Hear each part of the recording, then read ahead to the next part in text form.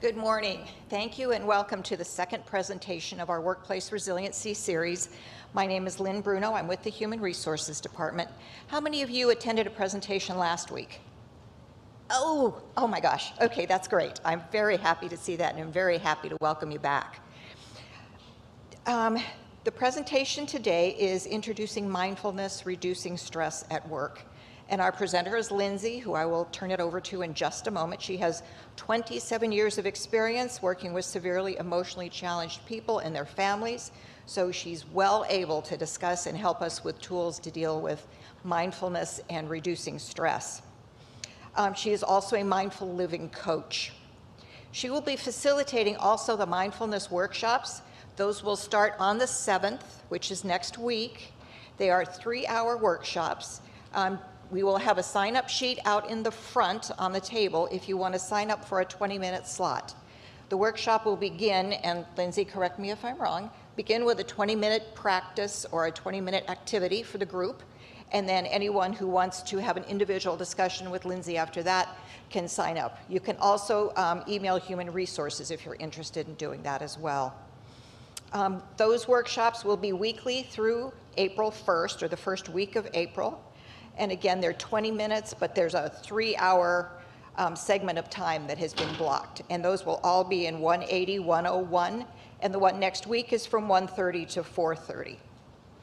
If you received a handout when you walked in and got your badge scanned, on the back of the handout is a survey.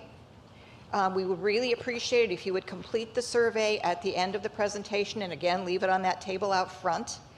That way we can get feedback on how you liked or didn't care for the presentation, but I'm sure that won't be the case, and what we can do to improve. And don't forget to register for chair massages. We are doing those once a month now. The March registration will go up on March 5th. So that will be through LMS, and you can register again on March 5th. For those of you who got here a little early, I do apologize profusely for the change in the time. It was an unforeseen hiccup that we had, but I certainly appreciate that all of you are here now and know you're going to enjoy the presentation very much. With that, I'm going to turn it over to Lindsay and let her take it away. Welcome. Thank you so much for coming. I really do appreciate it. This is for managers and for employees, and it's really to teach us resilience. It's so important that we learn how to be flexible. As we know, what happens to a dead tree, it gets hard, and when the wind comes, it cracks. But a tree that's growing and learning and is taking in nutrients, it becomes green, it breathes, and when the wind comes, it bends. And life is about being able to bend, right? It's being able to say, wow, you know what? I got issues. I got them at home, I got them at work, I got finance issues, I got health issues. I'm aging. Who here's aging? Okay, everyone is aging. Oh, this guy over here, he's not aging. You need to be next week's talk. But the bottom line is that we know that life has stumbling blocks. We know that there's pain in the world. As soon as you're born, you come out crying, right? So it's not that I can teach you how to avoid pain. That's what mindfulness isn't about. Mindfulness is about avoiding suffering. Do you see how important that is? You're going to have a project and you're going to have a deadline. That might cause you stress or worry or anxiety. But how you process that deadline, how you see yourself in the complications of life, how you view yourself and how you're going to react, that is the difference between suffering, falling apart, cracking, falling down into that fetal position, going, no, to, hey, I got this. I'm empowered. I am calm. I know that if I don't succeed exactly the way it happened and I want it to happen, what can happen next is I can grow and learn. I can become not only a better person, but a better employee and a better friend.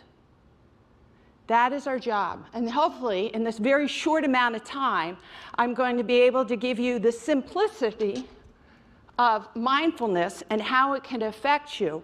And then as Lynn said, I'll be back next Thursday. And what we're going to do is we're going to do a 20-minute discussion group where we'll get together and we'll talk about a mindful meditation and some issues that we can work on in the workplace together. And then after that, then I'll meet with people individually. So it's not a 3-hour workshop. I'm going to be here for 3 hours. And then you can meet with me individually and say, listen, this is my trigger. This is my stress point. I want to become more mindful. I want to become more empowered. I want to be more self-confident. How can I deal with this? And I'll help you think of some tools that's really good for just you. Okay, because this is an overview. So what is mindfulness? It's everywhere and that you see. It is in the police department, it's in the fire force, firefighters, it's in the military, it's in the school systems. And so just so you know, my background is that I am a special ed teacher. I worked with emotionally disturbed kids, bipolar, schizophrenic, autistic, suicidal, gang, between the ages of 3rd grade and 12th grade. Then I became the principal of this special ed school. It was in Canoga Park. And then I became the headmaster of the school. So I've seen it and I've done it. And every single one of those kids that came to my school, because they got basically told to leave LA Unified or Malibu or Simi School District, and they got sent to me. Every single one of them was stressed out, worried, anxious, and the parents were falling apart. And this was not a lockdown facility. If they couldn't make it and learn and grow at my school, then they might have gone down to a lockdown facility. But what I realized we had to do is we had to help them calm down in the present moment. Take a breath in the present moment, because if you don't feel safe and you don't feel secure, you can't think clearly and you can't learn. So my job was to help these kids realize that they could calm down in a school environment, which they already hated because they've already failed and been kicked out of every school, and get into a centered place where they could grow. And then I was to give them back. And then I got new kids in. So my school was always having deadlines and challenges and so forth. Do you guys know anything about that? Always having deadlines and challenges? I think that's what you do here. You don't come to work saying this is an easy job. You come to work knowing that you make a difference and that you personally are helping to change the world. But that means you have to think out of the box. And that means that you have the same kind of deadlines and challenges and so forth. And so if we want to be in that place, that centered place, we need to learn how to calm our mind. How do we do it? Mindfulness is being aware. Oh, I have a pointer. This is so advanced. I'm so proud of JPL. Mindfulness is being aware in the present moment without judgment. I want you guys to understand it. Being aware in the present means that you're aware of what's going on without judging it, without telling your own story. Mindfulness is being right here now. So, a little mini, I'd like to say, Reader's Digest version of the brain. And of course, this is just a mini version. When we have a thought, the thought first comes into our lower brain, as we can see here. And our lower brain is our survival. This is where we have our fight, flight, freeze response. All animals have it. Lizards have it. I call it my reptilian brain, because if you see a lizard, it stops like this, and then it starts seeing if it's safe, and it goes like this, and then it runs away. Okay? Our brain is wired to survive. All right? I also call this the caveman brain. Then we have the middle brain, and that's where all our emotions and our memories are stored. This is very important to understand, that the things that you think about and the experience you have is stored in this part of the brain. So how you're going to react with fear, rage, social bonding, anxiety, is all things that are taught to you. See, you might have been raised in a family where everyone screams and yells to get attention. It's the only way, hollering. It's not good or bad, it's just all you know. So your coping mechanism to get attention is like, hey, that's my piece of pizza, because you had to fight with 7 other brothers and sisters. And that is a normal way of reacting and getting your food in your home. However, you come to JPL and you go in the cafeteria, you see one more piece of pizza, and you get out of the way, that's my piece of pizza. That coping mechanism, that ability on how to express yourself doesn't work here in the workplace. It was a huge thing I had to work with kids that were from gang neighborhoods. They grew up in protecting themselves in a certain way, and then you put them in the school system, and they behaved the same way in the school system, and it didn't work. They got kicked out. They weren't broken, they didn't know. They didn't know how to survive in the school system because they hadn't learned. So what have you learned? Most of your memories on how you deal with emotions you learned before you were 7 years old. So think back, how did your parents or your primary caregiver or your culture deal with sadness, anger, love, kindness? Because that is in the back of your mind, very deeply centered. And so when you're tired or worried or having anxiety, you go back to your old habitual ways of how to express yourself from when you were young. And that comes out. My beautiful mom, and she's wonderful, but when she gets stressed out, she cries. It's just, she's crying. Mom, why are you sad? I'm not sad, I'm overwhelmed. So of course, I learned the same thing. So when I got overwhelmed, I'd start bawling my eyes out. I'd be in the middle of school and I'm breaking out, crying my eyes out because there's a test. What are you upset about? I just can't take this anymore. So I had to learn that the programming I learned, it wasn't that my mom tried to teach me bad programming, but it is what I did learn. It's a coping mechanism at a young age, and I had to be able to be aware. Remember, we're talking about mindfulness. Be aware of how I'm feeling, and then take a breath, and then realize, is that the reaction I want to do? Or can I choose something different? Ah, there's the power. Can you choose something different? And the answer is yes. Because we have the prefrontal cortex, and of course I'm simplifying it, we have all different parts of the brain that has our executive functioning going on, but our prefrontal cortex handles empathy, compassion, logic, problem solving. Let me tell you, everyone sitting here and watching this has an incredible prefrontal cortex. I know it works, or you wouldn't have gotten your job. All right? So you guys are problem solvers. You guys can plan. I'm hoping you have impulse control. Kids have their prefrontal cortex really develop fast, in a fast pace between the ages of 12 until the end of the 20s, which is excellent because I have 4 kids, 27, 23, 22, and almost 20, and they all think they know everything. You know, and I love them very much, but I know they don't have a fully developed prefrontal cortex. And their impulse control sometimes wanes on the slower side. And I think, well, that's okay. They're still learning.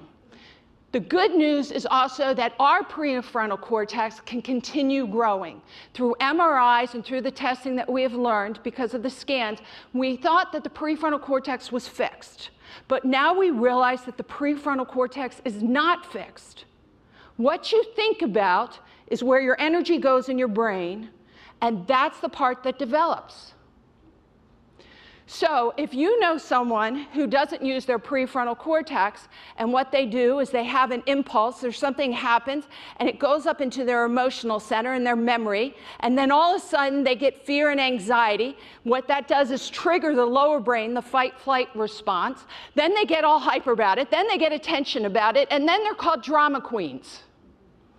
There's no impulse control going on here. There's a lot of attention, a lot of seeking, a lot of expressing. That's drama queens, or whatever you want to call it, victim attitude. The reason why we have to get out of that habitual thinking of I'm not worthy, I'm not good enough, is that we bring ourselves through mindfulness, being aware that we're getting stuck in that mode of this is too overwhelming. Because if you think it's too overwhelming, for the information, you go right down into your fight, flight, freeze response. Then you go back to your habitual old ways of patterns of handling stress that freaks you out again, that puts you down here, and you're in this cycle. What we want to learn is in mindfulness is realizing, oh my gosh, maybe I'm feeling upset or I'm feeling overwhelmed. I need to calm my brain down and bring myself out of this loop and up to the prefrontal cortex where I can do problem solving. You see how important that is? This is so important.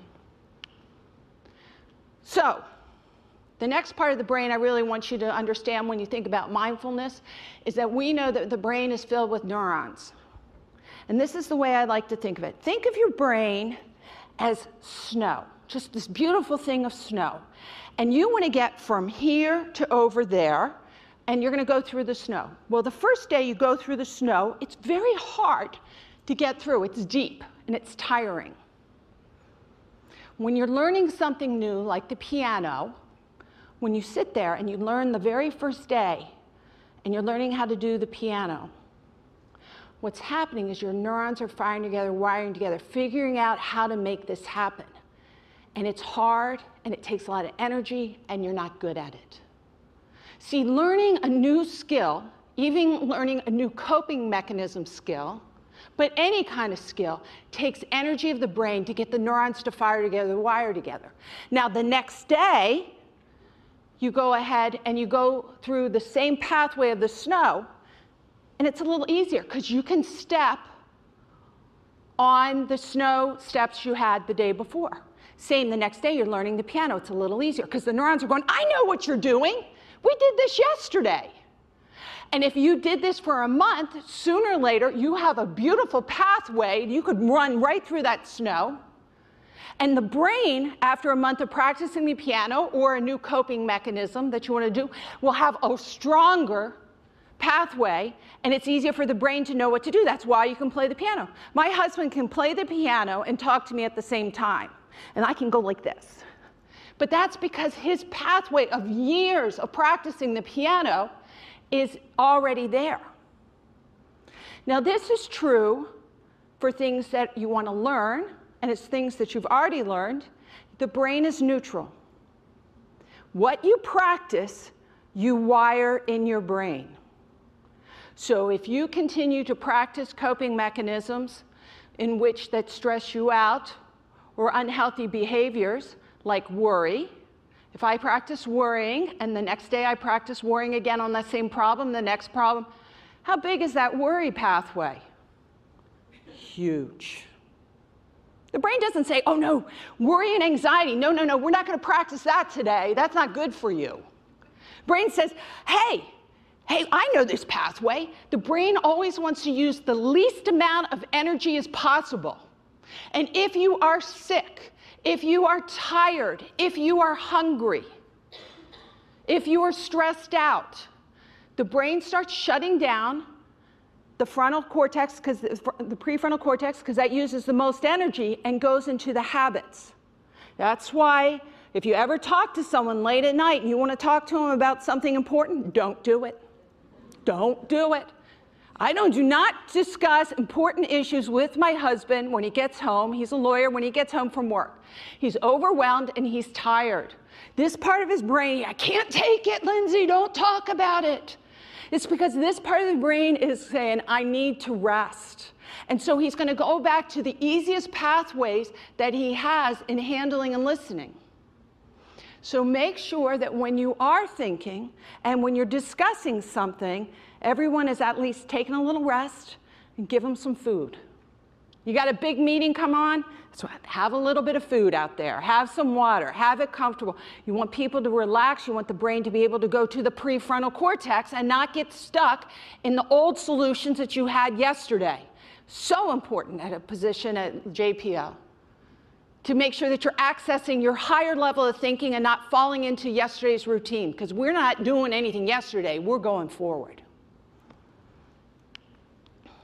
So the first step in mindfulness, and to be able to catch yourself in understanding how to change your life and empower your life to be more calm, powerful, and healthy, is to be able to observe what you're thinking. This is huge. I shouldn't be a JPL teaching this. I actually should be in 6th grade. We should all learn in middle school that we can have a thought, we can identify the thought, and we don't have to act on the thought. No one told me that.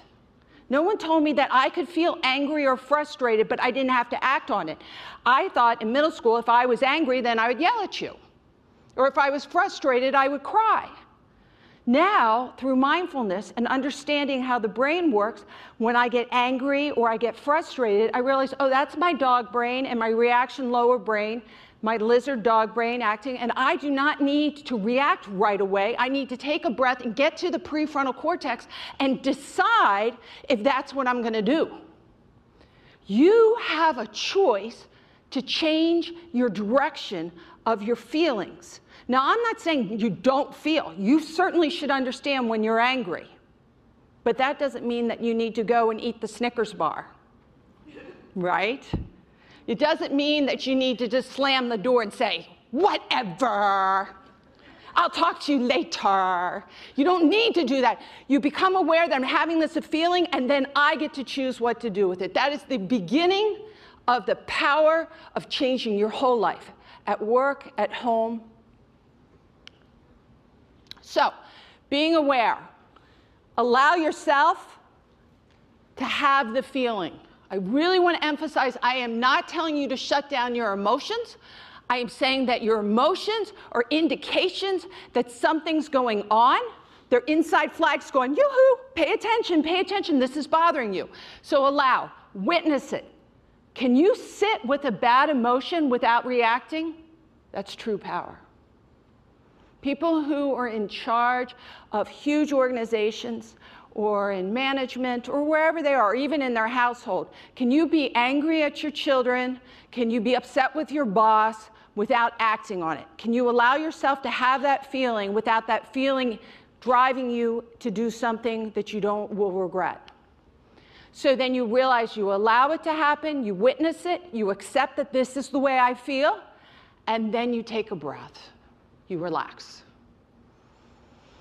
I'm not saying you throw the anger or the frustration or any of that away, but you say to yourself, by me getting totally overly emotional about this serves no good, especially for me. So you relax so you can pull yourself into your higher level of thinking. And then you evaluate and you emphasize the good and you emphasize what you want, not what you don't want.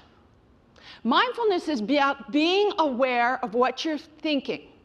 And then you realize, is what you're thinking what you want? No, that's not what I want. I'm thinking about going bankrupt, or not. I'm thinking about not making my deadline, or I'm thinking about I'm not going to make it to work. Is that what you want to do? Remember, neurons that fire together wire together. If you keep practicing in your mind what you don't want, your mind keeps building what you don't want. So that's where you become aware in a mindful way, and you take that shift. You take that shift and you go, wait a second, all I'm doing is centering on all the things I don't want.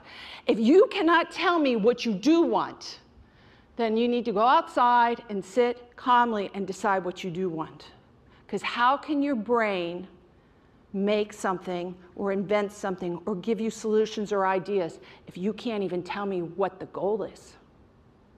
Stop telling yourself what you don't want and start putting yourself forward to what you do want. Okay, so I did the ABCs of mindfulness. Being aware, taking a breath, gives you a choice. You guys can remember that, ABC. I'm aware what's going on. I'm going to take a breath, knowing that that's going to calm me down, and then I'm going to make a choice. And you guys already know that taking a breath will calm you down. Because if we were out at home and a 2-year-old was coming and they're screaming and yelling, and you would say, wait a second, let me calm down, take a breath. You would say to the 2-year-old, take a breath, relax, then tell me what you're trying to say. Is it innate in us that taking a breath will shift you? There's many scientific reasons why taking a breath changes the nervous system, gives you more oxygen, allows you to relax. You guys can Google it all day long. But the bottom line, it is so powerful And it's so much cheaper and better than drinking or taking Xanax, right? Take the breath and then realize you have the power of choice. That is your power. So I love this picture of this horse tied to the chair where the horse doesn't run away. What they do in places like India, they take elephants when they're very young and they tie them to a tree, and then they can't get away and they can't get away. And then sooner or later what will happen as the elephant gets older, they can just tie him to a twig and he won't go away. He will think that he can't go away because the limitations were built in his memory bank. Remember the dog brain, your memory, that you can't do that. So I want you all to think about this in a mindful way without criticizing. What chair are you tied to? I'm dyslexic. I went to a special ed school for 4 years. That's why I got into special ed. That's why I got into psychology and education as my passion. And my chair was that I'm dumb. I was tied to that chair for a very long time. I was always in the dumb reading group. I always failed the classes. I always thought that my parents were disappointed. There was a huge chair, and I had a lot of support. But I'll tell you, one of the big reasons I got untied to the chair, and it's a kind of funny story, is that I was a senior in college, and I was dating a guy who was getting his master's in psychology, and he saw my report card, and it was like B's and C's. And he looked at me, he goes, "I don't date dumb people." I said, "I'm not dumb. I told you I'm dyslexic. It's hard." He goes, "No, you're smart." Now, my parents have told me I was smart, but that didn't untie the chair. This guy, when he looked at me, and I really believe that he thought I was smart, I untied that chair. I have never gotten anything lower than an A through grad school or the rest of my years in college. It was my own belief system that a C was good enough was my chair.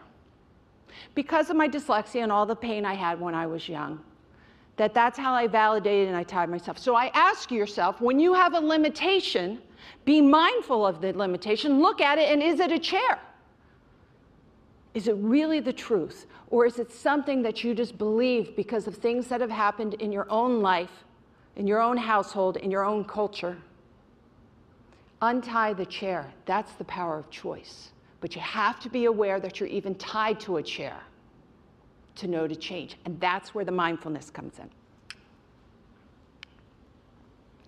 So when you learn a lot about mindfulness, and there's Google, you can Google it all the time, and books and wonderful people and speakers and YouTube videos, you'll enjoy it.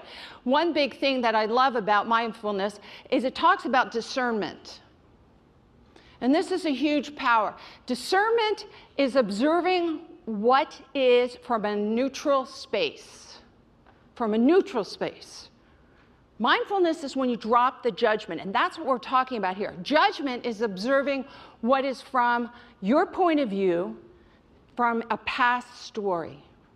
I have lots of past stories, and it's okay. I don't know if anyone noticed, but I'm 6 feet tall. Yeah. So that's part of my story. I'm 52 years old. I'm divorced and married again, 4 kids, my past story.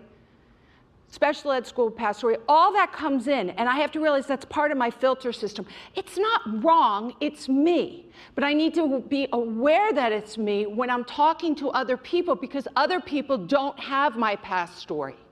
And I have to realize they have their own past story.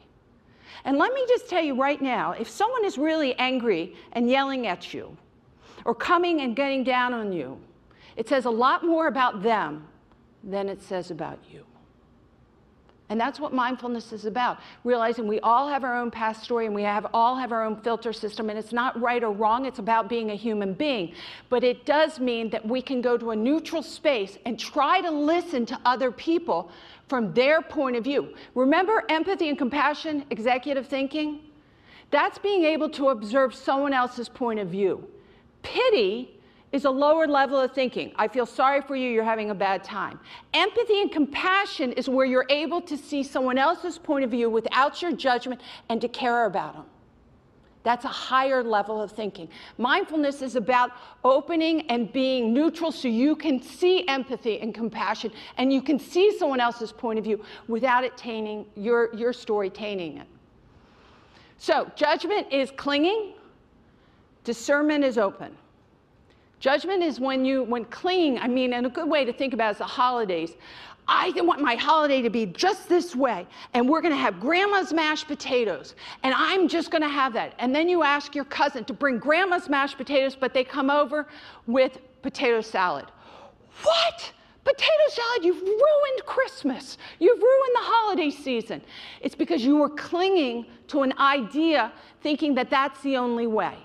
Being open, and if you come down to the next one, flexible, is like, well, I guess this year we're going to do potato salad. It's not going to ruin Christmas or Hanukkah or Thanksgiving or anything like that unless you allow it.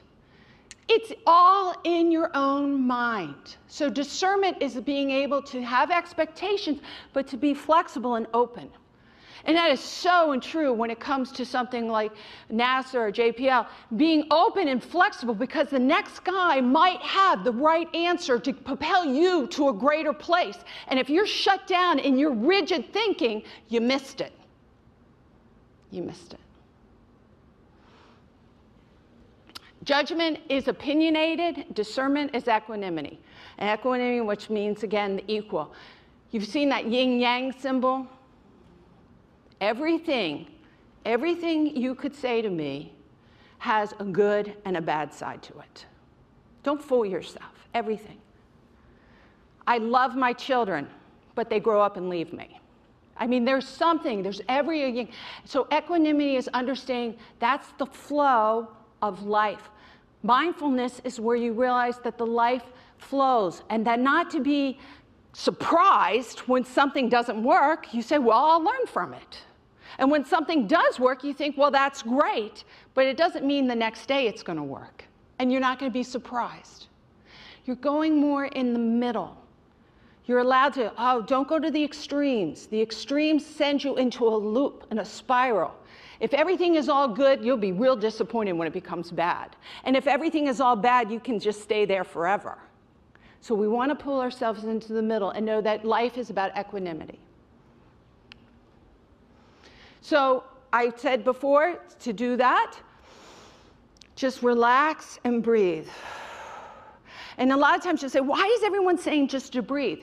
Because you guys can breathe anywhere. In the cafeteria. If you're not breathing, you're dead, right? But in your car, right before a meeting.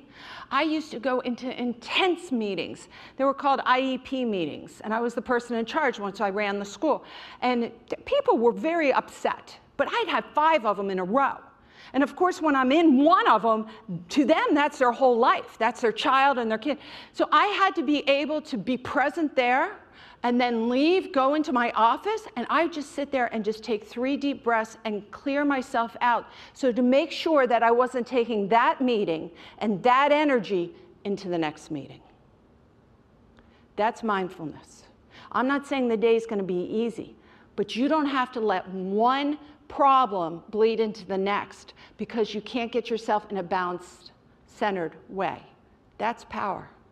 Power is when you can be able to say, that belongs here, I can take my breath, and then I can move to the next one. And we'll talk a lot more about this in our discussion groups that we're going to have throughout the next couple weeks. So a real easy way to do mindfulness and to practice breathing is a 5-minute meditation. And if you go on the YouTube and you see all about meditations, they'll be like 20 minutes in the morning, 20 minutes a night, an hour here. Listen, get 5 minutes in. Just 5 minutes. Give yourself a chance to sit quietly and breathe for 5 minutes. Now, I want you guys to know, I have wild stallions in my brain. I am not the Dalai Lama. You could see. I ran a school, I got married, I got divorced, I had kids. I mean, woo, I volunteer. I do all that. So I love doing stuff. I am more of an A-type person than a B-type person any day, any day. So what meditation has done for me, even 5 minutes, is I'm not trying to make my stallions lie down and go to sleep. That's how I'm trying. I'm putting reins on them. I'm putting reins on the power of my mind. It is so cool when you can rein your energy. You keep it, but you get it in the direction you want to go. So how do you do that? Well, focus and attention is in your prefrontal cortex. And if you cannot have focus and attention on a project, if you get squirrel, squirrel, squirrel, you get nothing done. You have to go and focus on one thing and be able to have your brain and believe that you can accomplish that. So when I meditate, I take a deep breath in, I relax myself, and I just have breath as my anchor, and I feel my breath come in and out. And I say to myself sometimes, breathe in, breathe out. Or I count, 1, 2, 1, 2. And then all of a sudden, I remember I didn't get milk. And I think, okay.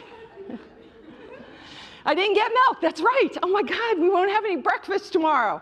So then I say to myself, that's okay. You don't get upset about it. You say, that's fine.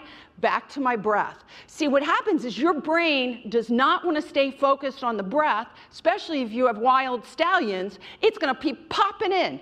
You didn't get milk. Did you send that email off? You know, how's the traffic today? I don't have an umbrella. All those things are going to pop in your mind. And the thing is, you don't get mad that it pops in. You say, oh, look at your brain trying to take over. And you say, nope, I'll think about that later. You can label it as worry or anxiety or planning or whatever it is. Or you can even label, sometimes I come up with the best ideas. Terrific idea, Lindsay. I'll go with that idea after my meditation, and I pull myself back to the brain.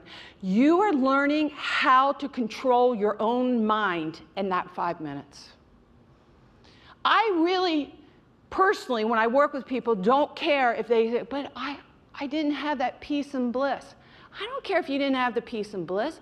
I want to know, are you learning how to control your mind to stay focused on one thing without judging and telling yourself a story? That's where the power is. With time, your brain will settle down. It will not settle down usually in 5 minutes. If we were a marathon runner, right?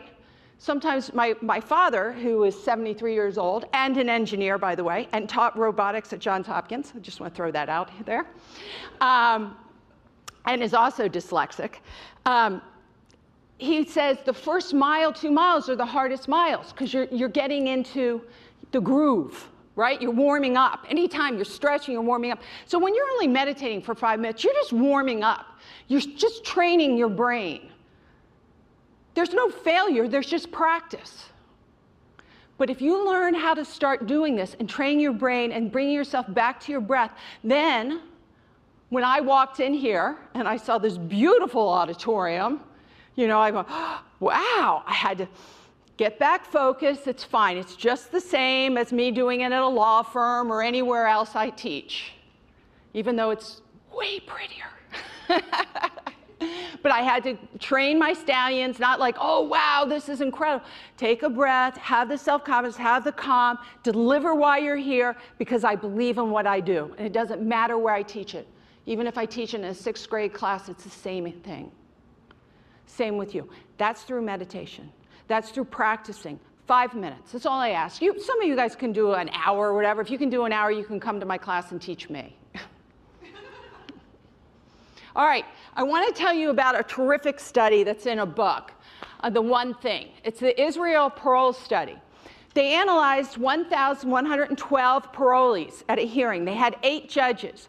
The judges had 2 breaks, okay? And they wanted to know what was the chance for the parolees to be released.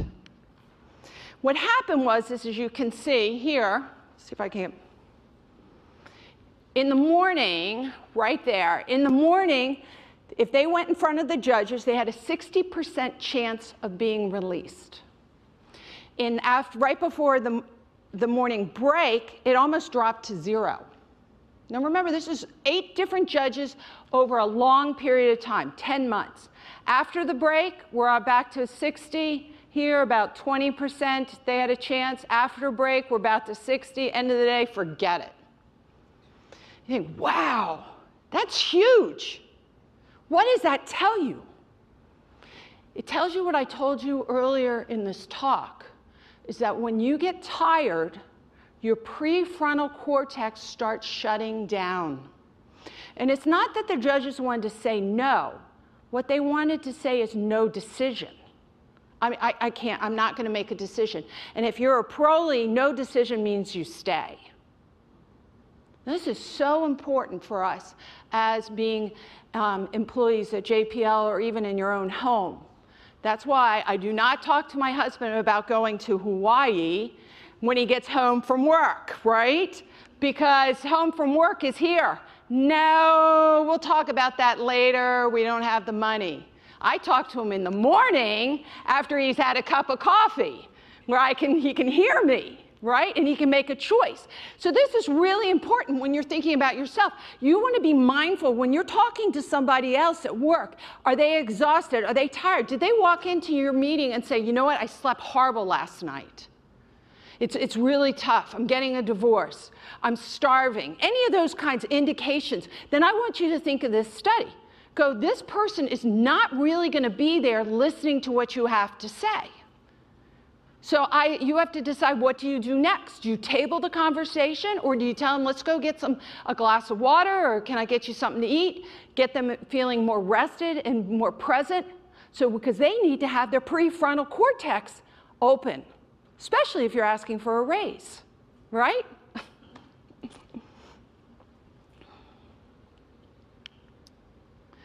I like to think of the rule of 3. Okay, this is what I do. When you're making a choice and you don't know what to do, I say, tell yourself you're only going to ask 3 people. Only 3 people. Because when you say that you have a problem and you want to get a solution, you're going to be mindful. If I am only going to ask 3 people, I'm going to ask 3 of the right people, not 3 of the wrong people. Have you ever met someone who goes and tells you their problem and then turns around and says, no, I really have a big problem. And then they turn around and then someone else walks up, I got a problem. And then they go and tell, I got a problem. And they're just telling everybody their problem. Someone who's running around telling everyone their problems is not looking for a solution. They're looking to dump how they feel. Somebody who has a problem that they want to solve and they think, I'm only going to tell 3 people, then they think it through. Who are the 3 people I trust, who is going to give me the best feedback, and who's going to be honest? I also then like to say, allow yourself 3 days, 3 hours, 3 minutes, it might even be 3 seconds. Access the prefrontal cortex.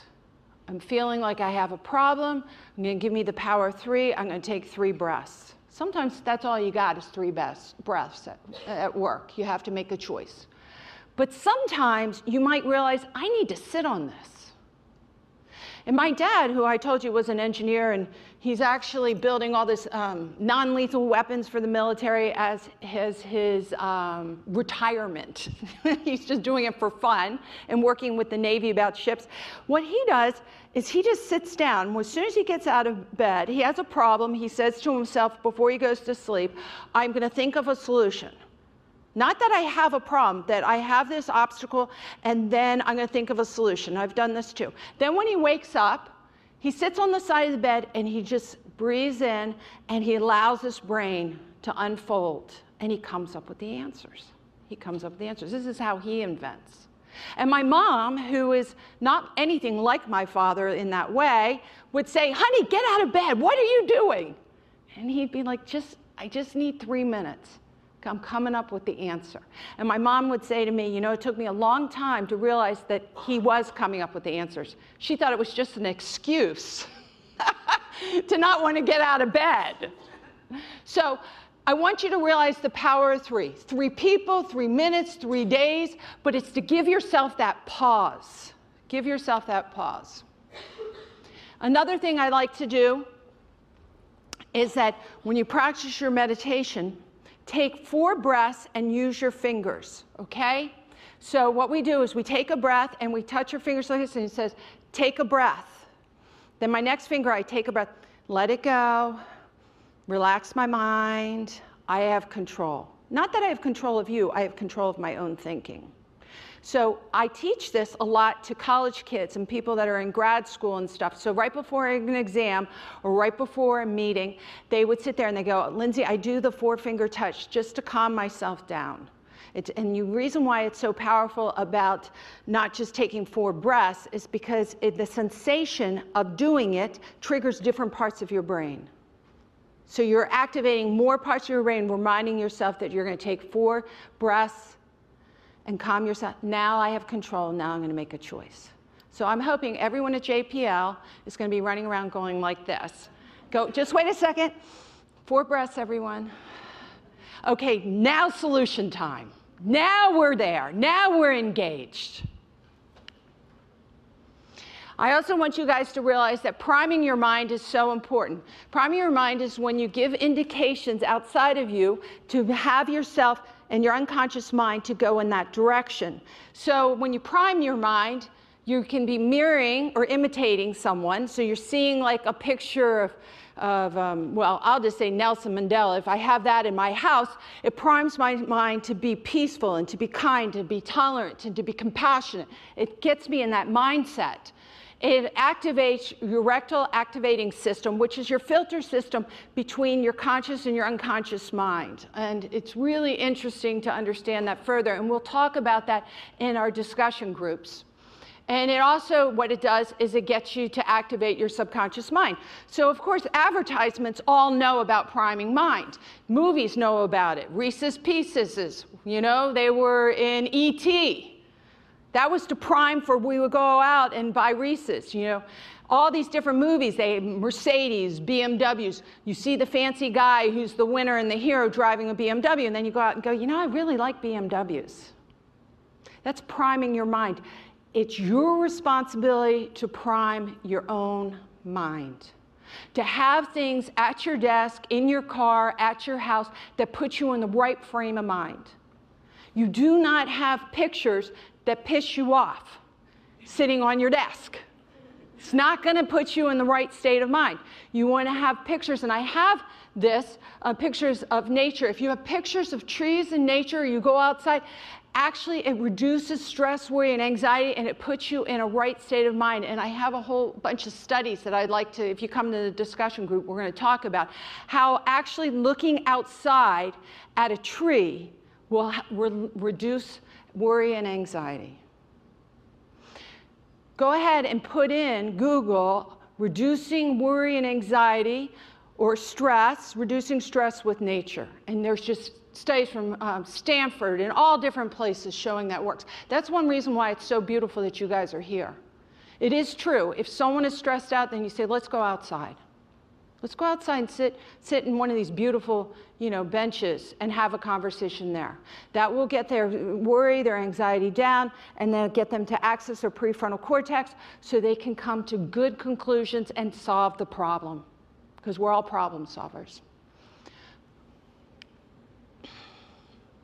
So the last thing I want to talk about, and there's a ton of studies about gratitude. And you hear it, it's in all spirituality, be grateful, be grateful. Okay, but let me explain why.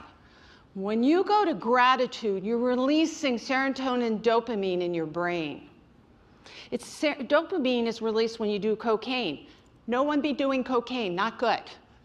But if I said, let's be grateful, let's go and trigger ourselves into gratitude, then you're releasing these chemicals that make you feel good. So when you look at little things that you're grateful for, you're releasing chemicals that make you feel good. When you feel good, then you see things better. When you see things better, you feel better. Do you see how it goes? Can you be in fear and in gratitude at the same time? A little bit, maybe. But the truth is, gratitude will pull you out of fear and get you in a balanced place. So when I am angry at my husband, and I think he's coming, he's a wonderful man, but he forgot the milk or whatever happened, and I'm upset, and he's coming home, and he's late again, and I just want to yell at him. What I do is I think of 3 things I'm grateful for. I'm grateful that he's very mindful. I'm grateful that he's actually very tall.